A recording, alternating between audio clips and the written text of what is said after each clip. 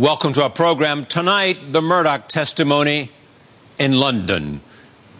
An assessment from Andrew Edgecliffe-Johnson of the Financial Times and John Burns of the New York Times.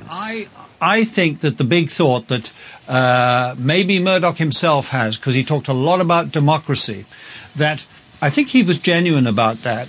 He's a scrappy Australian, as I said in the first place.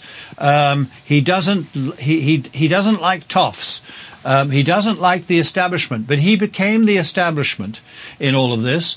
He became enormously powerful. He became divorced from the roots of his own empire.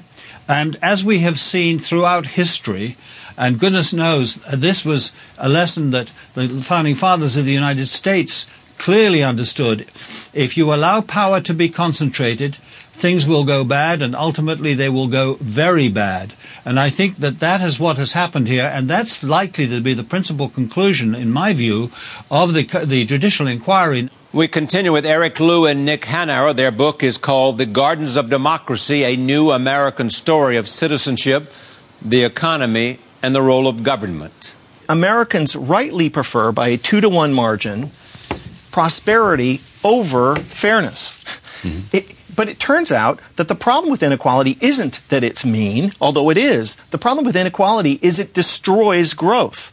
Because if the average person doesn't have any money to spend anymore, the virtuous cycle of increasing sales and hiring and prosperity dies. And you end up in this death spiral of decreasing consumption that characterizes our economy today. We conclude this evening with Irshad Manji. She is the author of Allah, Liberty and Love, The Courage to Reconcile Faith and Freedom. The fact of the matter is that over the last 50, 75 years, more Muslims have been tortured and murdered by fellow Muslims than by any foreign power.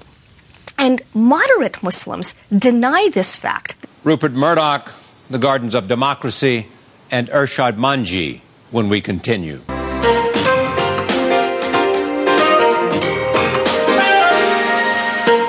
From our studios in New York City, this is Charlie Rose.